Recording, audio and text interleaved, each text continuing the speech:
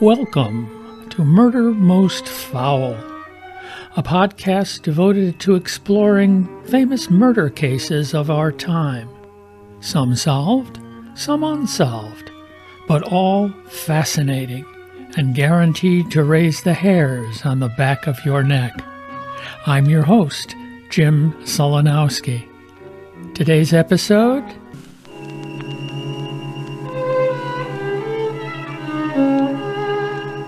The Monster in My Bedroom.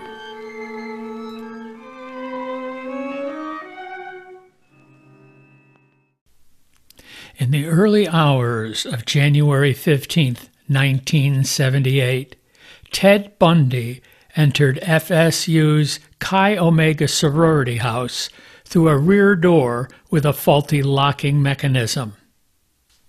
Beginning at about 2:45 a.m., he bludgeoned Margaret Bowman, 21, with a piece of oak firewood as she slept, then garroted her with a nylon stocking.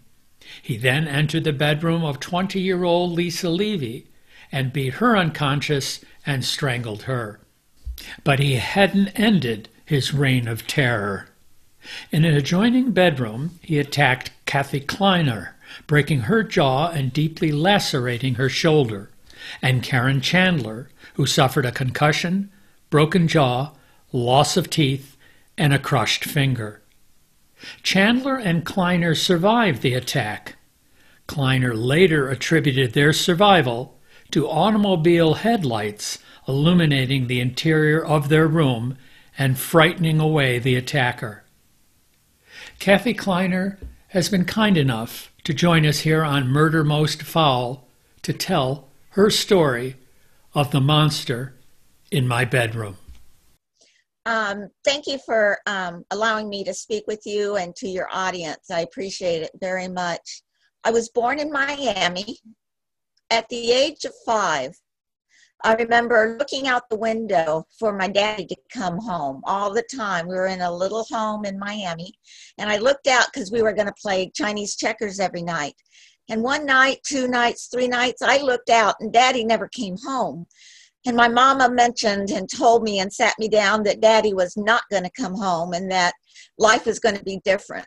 So this became my new normal, was just my family, my brother, my sister, my mama, and me. So that became normal for a while. My mother remarried, and I was adopted by my stepfather, who gave me his name and became the wonderful father I could have ever asked for. He was wonderful.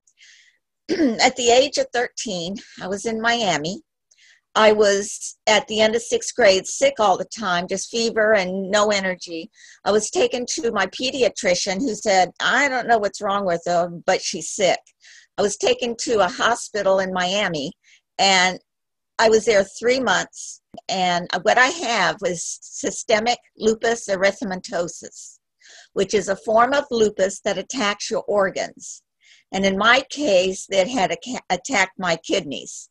They sent me home and told my parents I was in grave condition and that I probably wouldn't make it through the year. And of course, Mom and Dad and my family they didn't tell me, but they were offered by a Cuban doctor in Miami to give me experimental chemo, which they jumped on and decided to do, at which point I lost all my hair, became very ill, and for my 7th grade, I was homebound. I had a teacher that came to me and no hair, and I remember I would sit there, Mama, about an hour away working every day, and I would sit there and watch TV, and then I would do my homework. If I had a question or I was lonely, I remember dialing 0 and talking to the operator. Hi, can you talk to me today? And sometimes they would and wouldn't, or if I had a math question, they would help me. So this was my 7th grade. This was a year that I didn't want to repeat. I didn't want to live like that. This was not going to be, I was not going to do this. At the end of the 7th grade, I was feeling better, and I asked Mama if I could go to church, which I had not left the house in the whole year. So she said, okay, church is okay. So I got dressed with my scarf, went to church, went and had ice cream afterwards, and not 2 weeks later, I came home with shingles. So now I'm I'm just a mess and I'm unhappy and the shingles was all over my face and this was not going to define me. I didn't want this to be what I lived through the rest of my life. So high school came and I wasn't well enough to go to high school. I couldn't do physical ed or any of those extenuating sports because of the lupus. I joined theater. As a freshman, it was great. I met people who had no clue of my history, of my past. So they treat me like everybody else. I wasn't special and sick. And I found out in theater that I could play a part and be anyone I wanted to be, except that sick little kid that was homebound in 7th grade. And that helped me understand that I didn't have to be one way. I didn't have to be sick with lupus. I could be anything at that point and anyone I wanted to be. I made the best friends in high school and it was just great.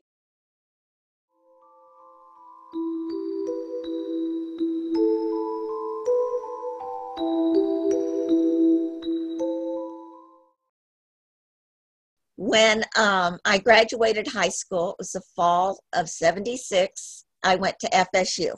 That was as a freshman, and it was wonderful. I had the freedom, of course, all kids get when they go to college. So I felt normal, as everyone else was doing the same. And I lived in a dorm. It was an all-woman dorm, and Mama insisted on that. And a lot of my friends went to co-ed dorms. Fall of '76, I went through Rush. My parents arranged for me to move into the sorority house in the fall of '77 after summer break.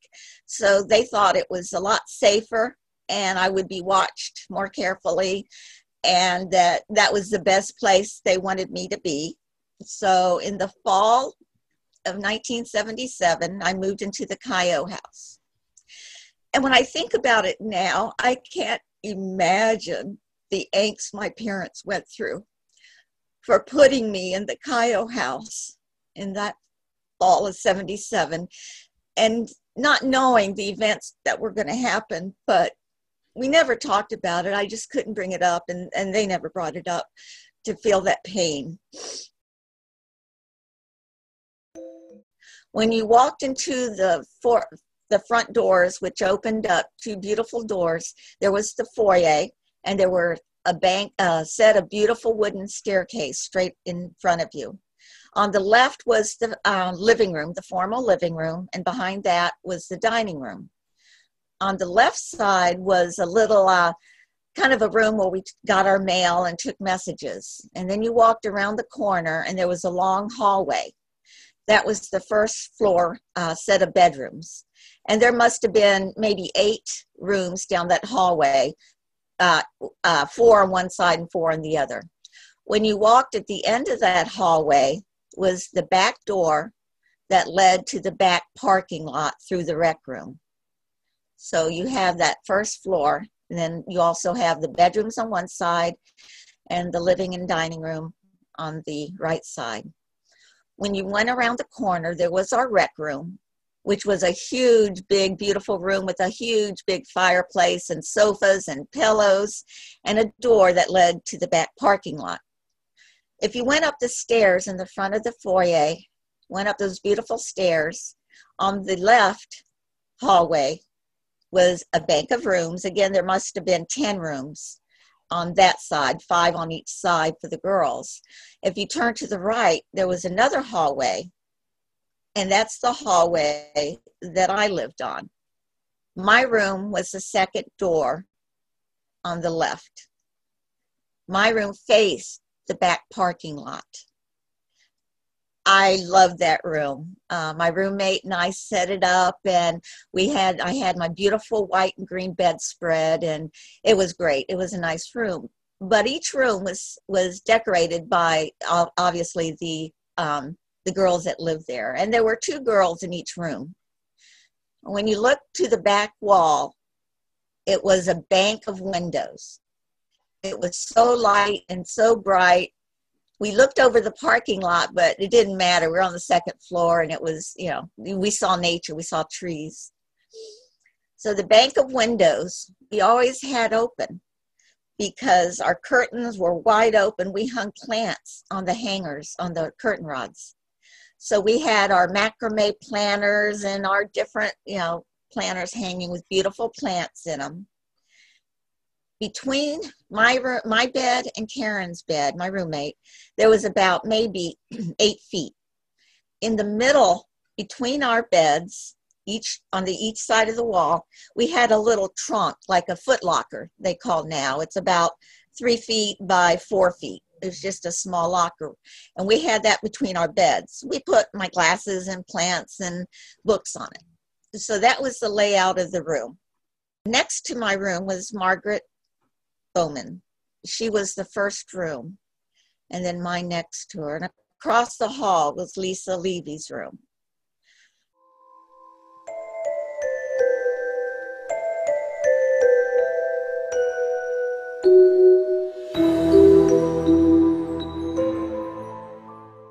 In my room, I remember it was late at night. Karen and I studied and then went to bed around 12:30, went to sleep in our beds. And I remember hearing a noise, just enough to wake me up a little bit. It was just enough to stir me. And what it was the door opening and swishing across the carpet. Next thing I heard, it's black in there because it's night, and I'm just not even really opening my eyes. I hear a crash, a louder noise.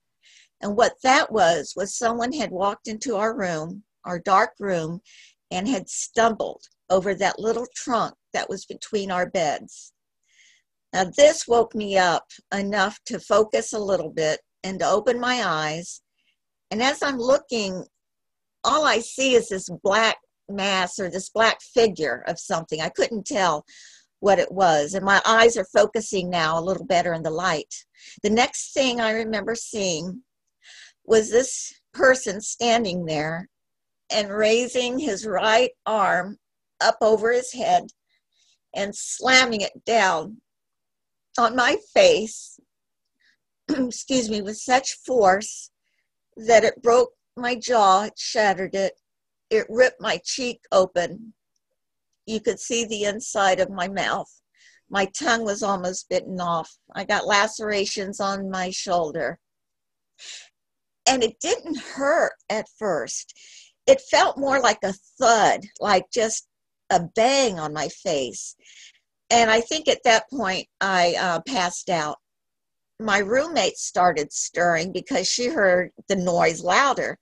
She woke up and seeing this person next to her put her hands up over her face to block the blow that she knew was going to be coming at her.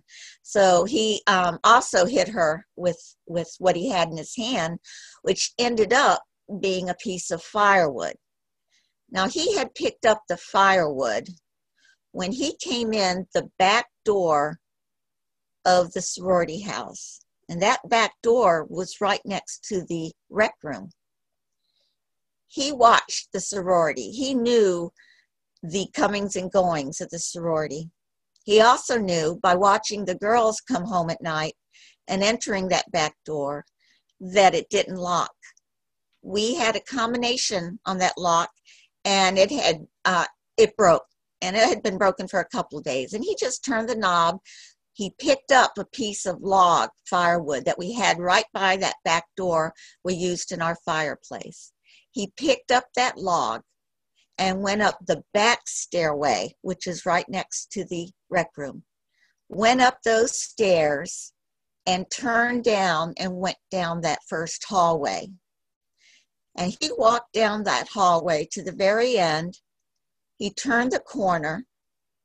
The first room he came to was Margaret Bowman's room. He attacked and killed Margaret. He went across the hall, attacked and killed Lisa Levy.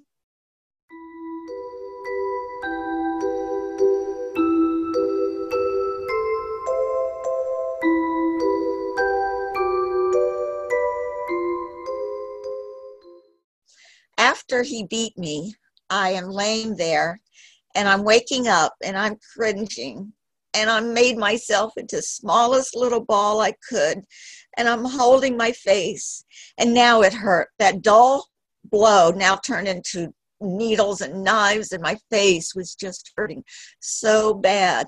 And I'm cringed into my little ball waiting for the next blow. And all of a sudden, there was a light that shone up in our room. It was a bright light. And as I'm cringing and looking, I can see this figure just kind of antsy moving around. The next thing, he ran out the door. And as I'm looking, that light was actually a car light driving into the back parking lot, and the light shone up into our bedroom because our curtains were open with plants hanging. So he ran out, and I'm scared, and I'm ready for him to come back, and I'm screaming and I'm yelling for help, and someone come. And all I was doing was making gurgling sounds because my jaw was so badly shattered and my mouth was cut open and my tongue, I just was gurgling. And in my head, I was screaming for help.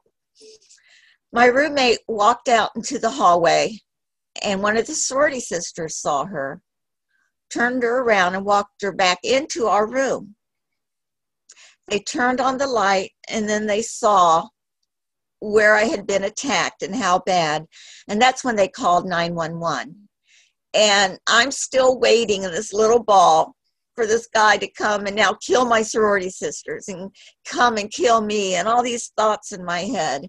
And I passed out again.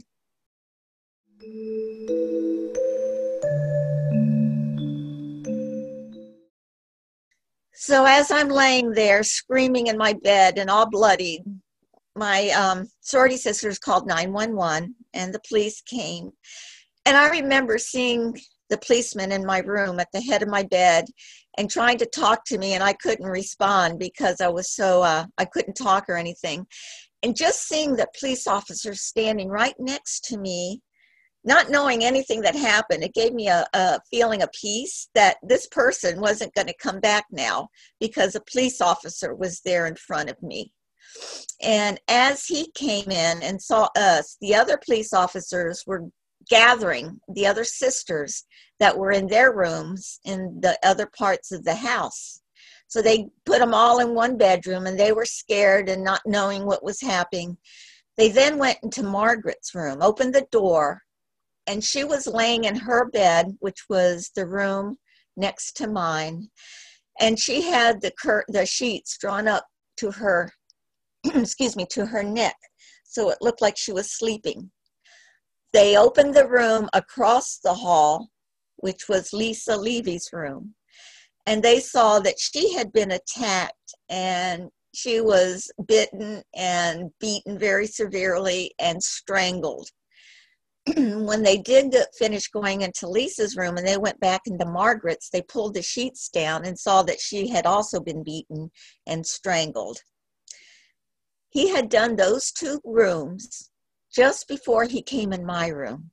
And the thought of him having attacked and killed two of my sorority sisters and still on a rampage, I mean, even now I can't fathom that. It doesn't make any sense. So the police now were at my bed, and the paramedics came, and they were taking care of me. And they noticed that I had bark, pieces of wood in my face. And they also noticed that Margaret Bowman and Lisa also had wood on their face and on their floor.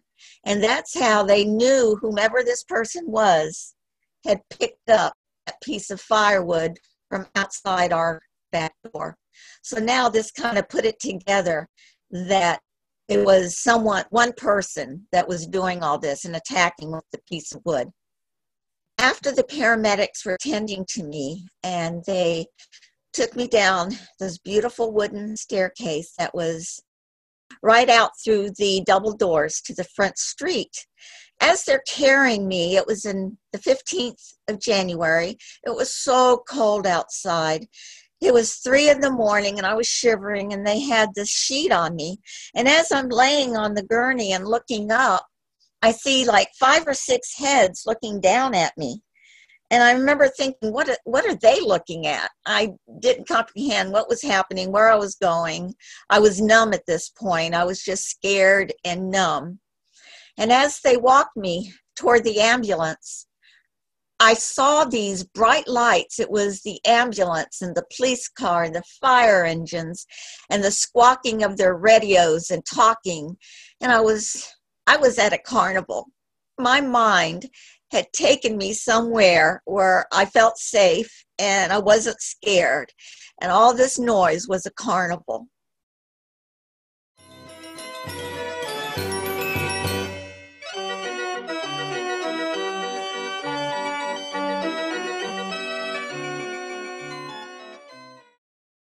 When they took me into the emergency room at the hospital, they didn't know the full extent of my injuries. But the whole time there was a police officer right at my head. And I just remember that peace. I didn't know anything, but I felt safe.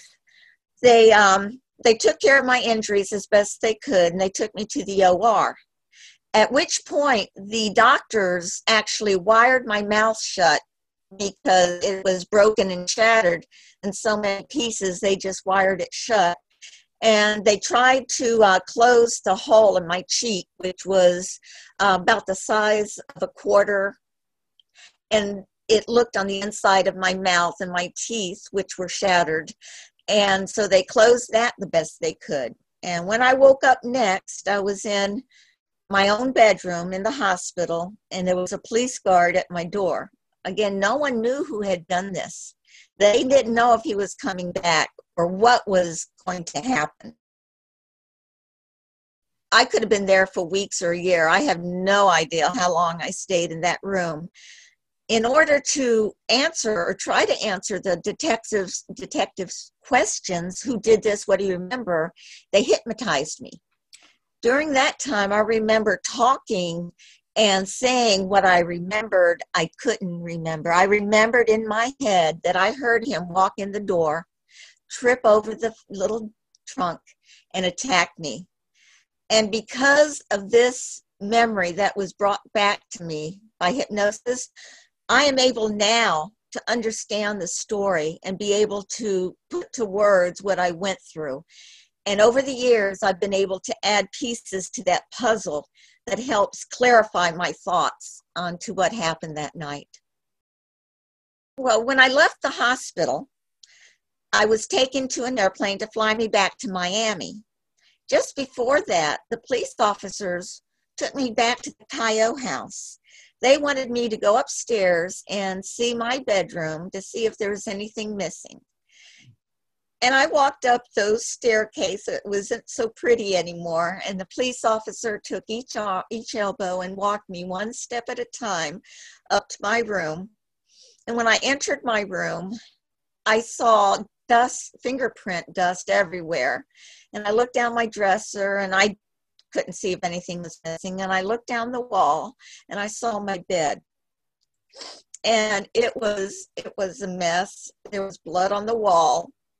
And my beautiful bedspread that I had picked out in December was all brown and covered in blood. And to me, this was a good thing because I physically saw what happened to me that night. I physically put that in my head as something I didn't have to make up and think about. It was real, and that's what happened.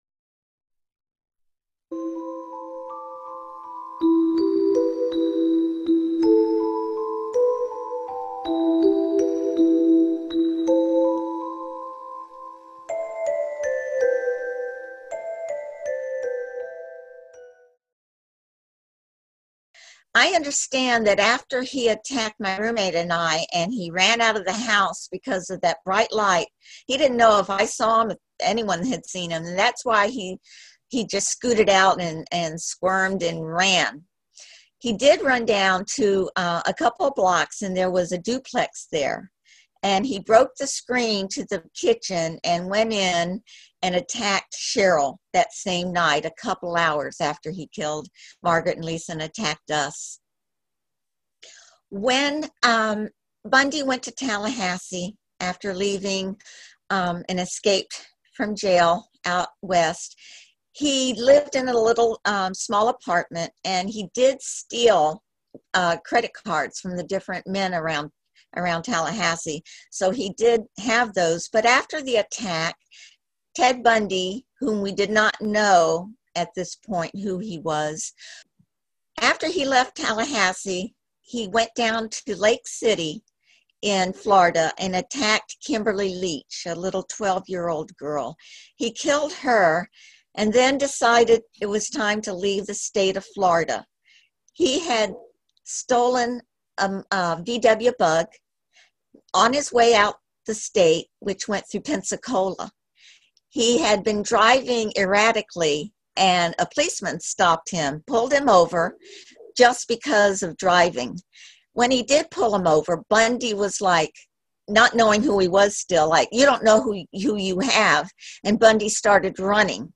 The police officer then arrested him and took him into the police station.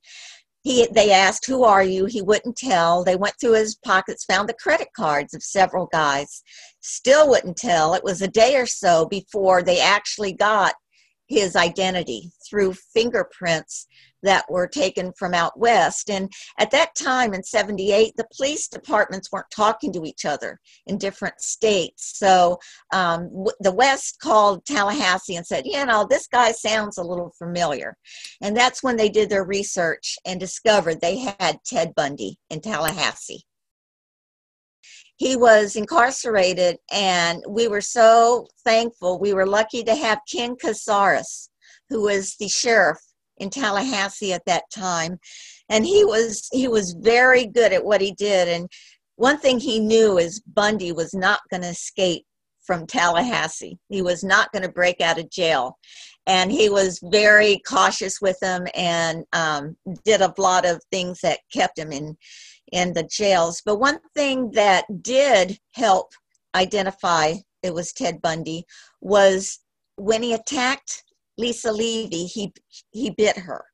He bit her in her buttocks, and that left teeth imprints.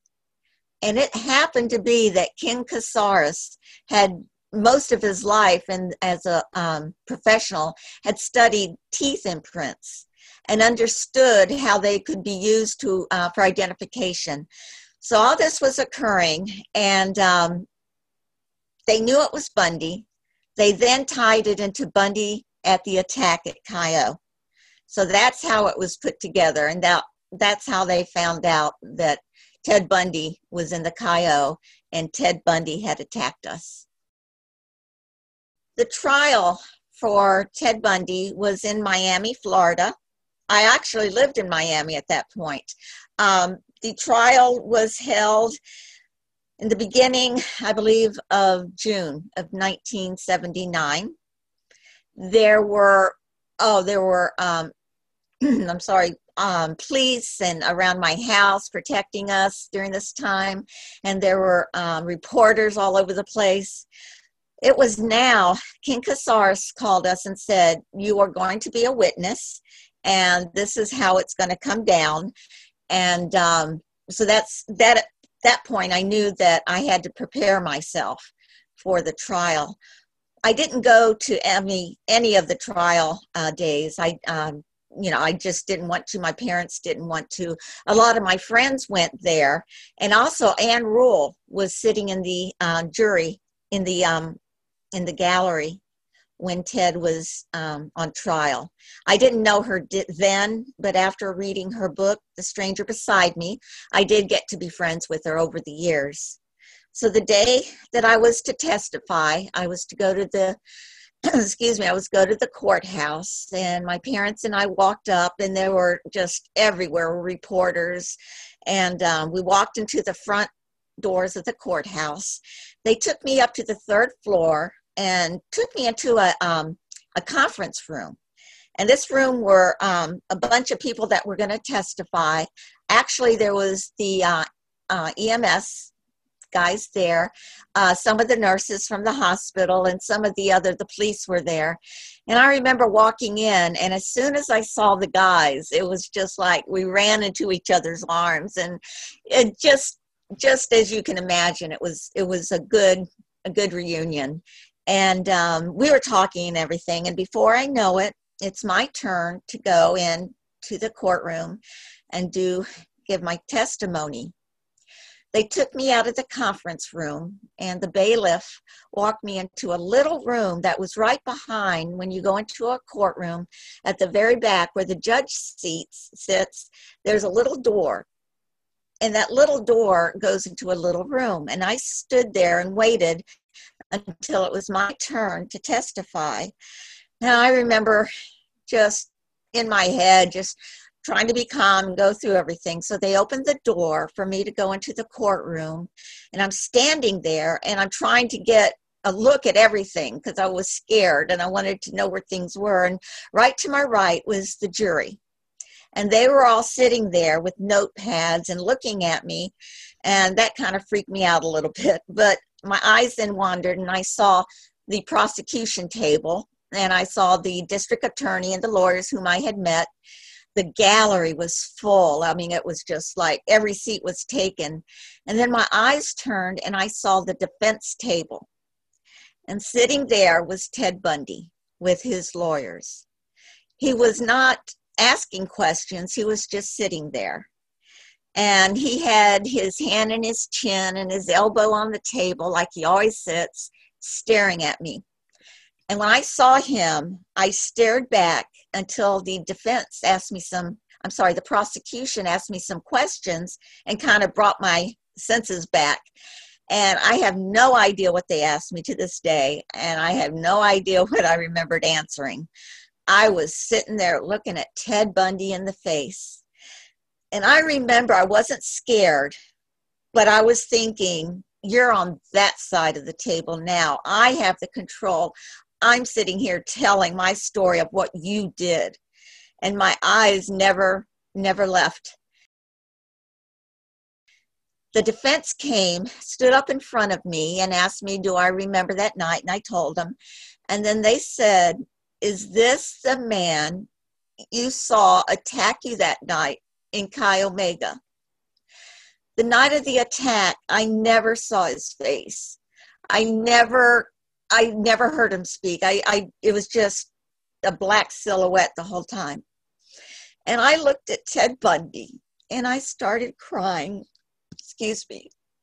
And I had to say, I don't know if this is the man that attacked me that night.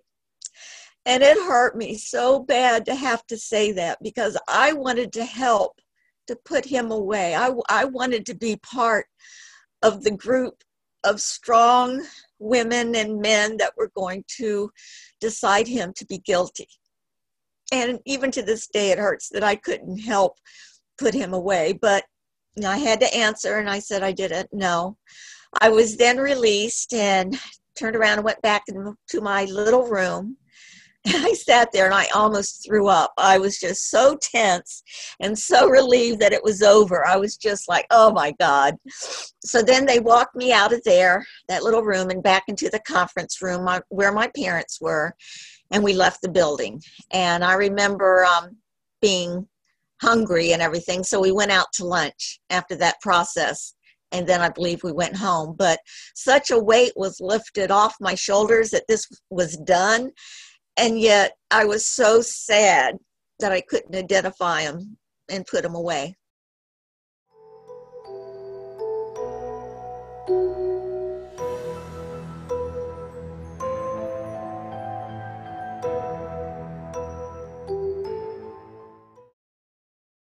There are countless books written about Ted Bundy, but the books are just the tip of the folk hero iceberg that is Ted Bundy. This Bundy binge, as the killer's own defense attorney called it, comes in the form of movies, documentaries, T-shirts, greeting cards, fan clubs, rap songs, bumper stickers, coffee mugs, and socks. The New York Times called him Kennedy-esque. Bundy proposed to and married his then-girlfriend, Carol Boone, in the courtroom during his Florida trial. Over the courtroom gasps and the prosecutor's objection, the judge declared the marriage legitimate. He was aided in this stunt by author Stephen Michaud, who interviewed Bundy in prison and wrote Conversations with a Killer. In an interview, Michaud admitted to arranging the courtroom stunt. I went to a men's store and bought Ted a pair of khakis, a bow tie, and some Argyle socks so he could look spiffy, Michaud said. He also went as far as securing wedding rings for Bundy and Boone from none other than Tiffany and Company. Some years later, Michaud cashed in with another book entitled The Only Living Witness. Some believe the title a slap in the face to the countless living victims of Ted Bundy's monstrous acts of violence. Each of Ted Bundy's victims dealt with their ordeals in their own way. Kathy had a rather unique approach to dealing with the aftermath of the monster in her bedroom. When I was taken back to Miami to recuperate from my injuries and my jaw was wired shut again, I felt like a dark mask on top of me, just was like something black just holding on to me. And I didn't want to live like that. I didn't want to have this part of me. So I had a goal, something I wanted to reach in my life that I could see with my mind's eye. And it was a little island. And I felt that if I could reach that island, I would be safe from that thing. And it turned out that it took me a long time to get to that island. I took baby steps, and it took me weeks and weeks. But as I took baby steps forward, I looked behind me, and that black thing was a couple baby steps behind me. And as I walked slowly to my little island, it was one sandy island with one palm tree and one little sand chair sitting on it. And by the time I reached that and put my toes in the sand and looked up, that black thing was gone. I couldn't see it. I couldn't see it anymore. And I felt like I had lifted myself above what had happened, and that I was going to be okay. I wasn't going to have this thing around my neck or in my life anymore. It was gone.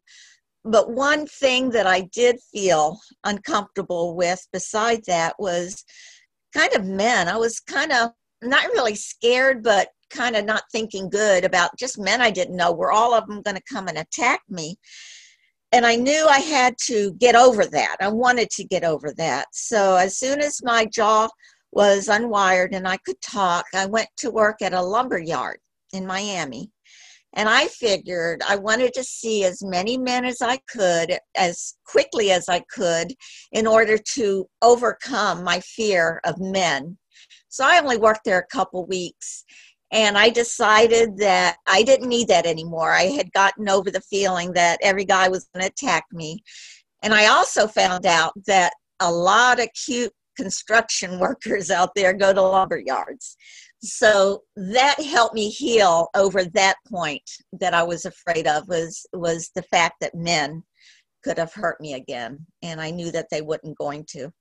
When I decided that I could live and not be afraid of men, I ended up getting married in June of '78, which was 6 months after the attack. And I had known my husband for maybe a year, from 77 and 76 I met him. And so I got married, and my parents and his parents thought I needed to be taken care of, so no one would attack me again. And the marriage ended in divorce a couple years later. I think whomever I would have married at that point would have ended in divorce, because it was so totally reasons beyond my control of why I got married.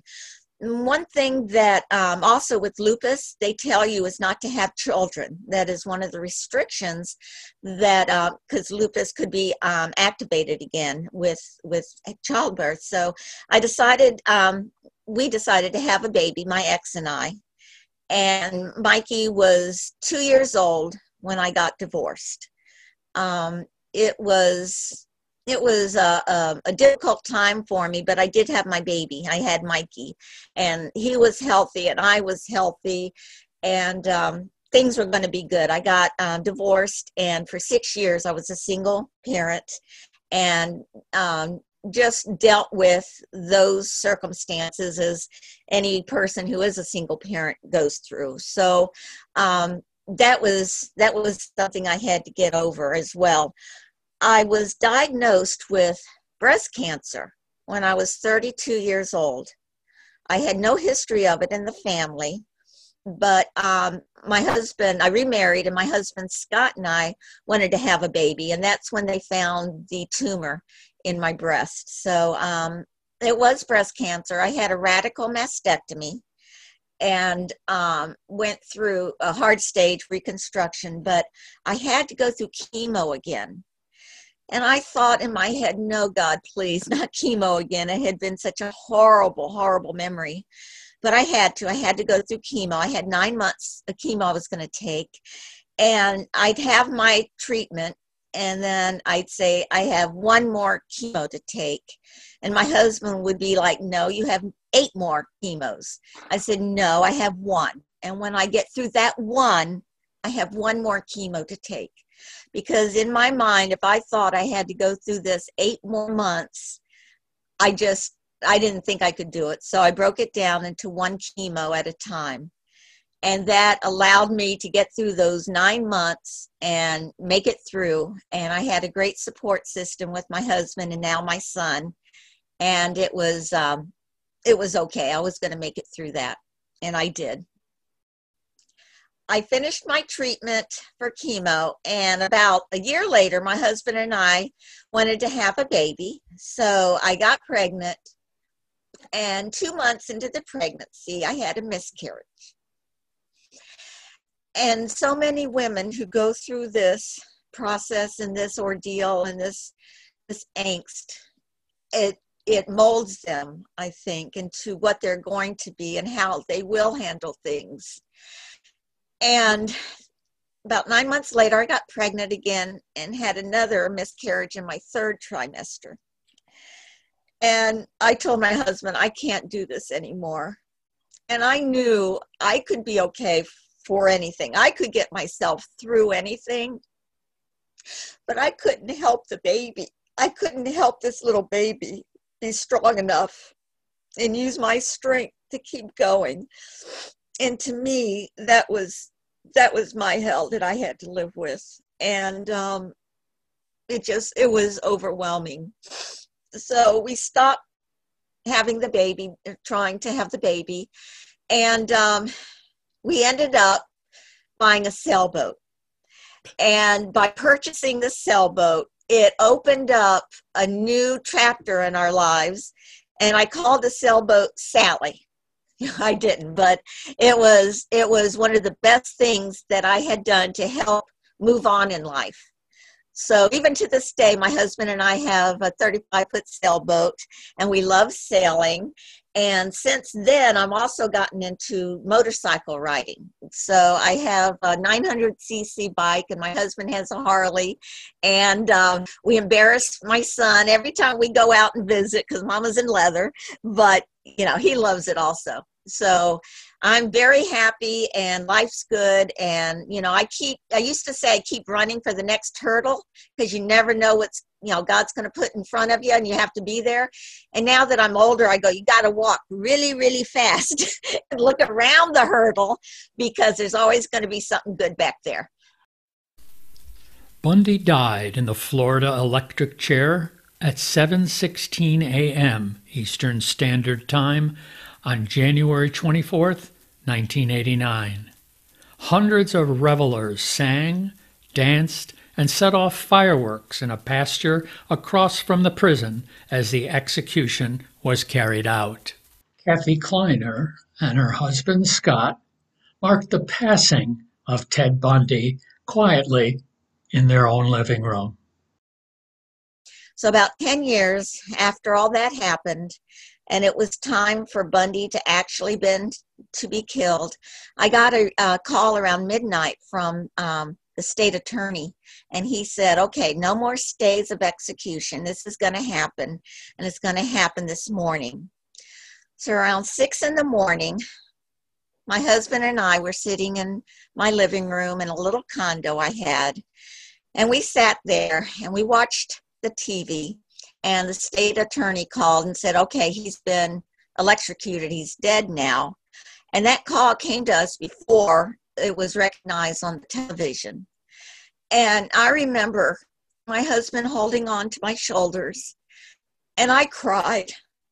And I cried, and I wailed, and I cried for all the women. I could only think of them, of all the women that Bundy had killed and taken away from us, from this world, from their families, so soon than they should have been.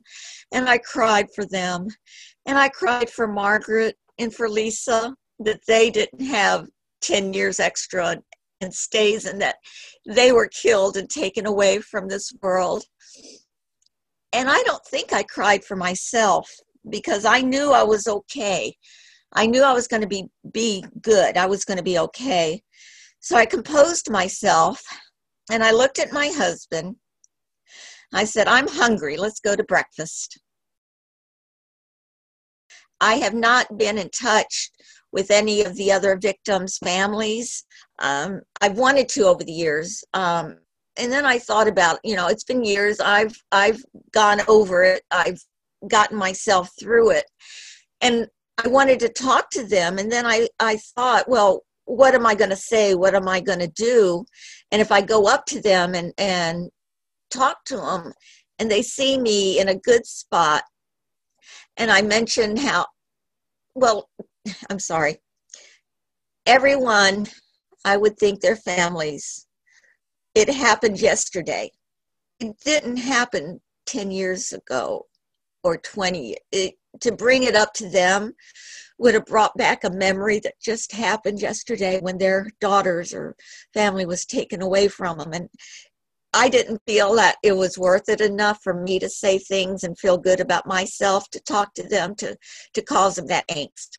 So I never contacted anyone through the years, and I have not been approached by anyone. I would definitely talk if anyone wanted to reach out, but that's how I felt about it. I just didn't want to hurt them again by bringing up those raw memories.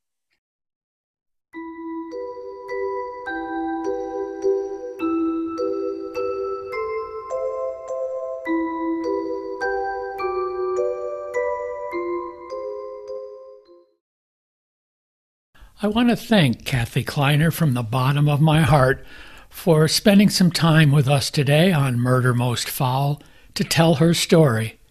She is working on a book right now, which does not have a title yet, but if you search her on the internet, keep an eye on her. The book should be out soon.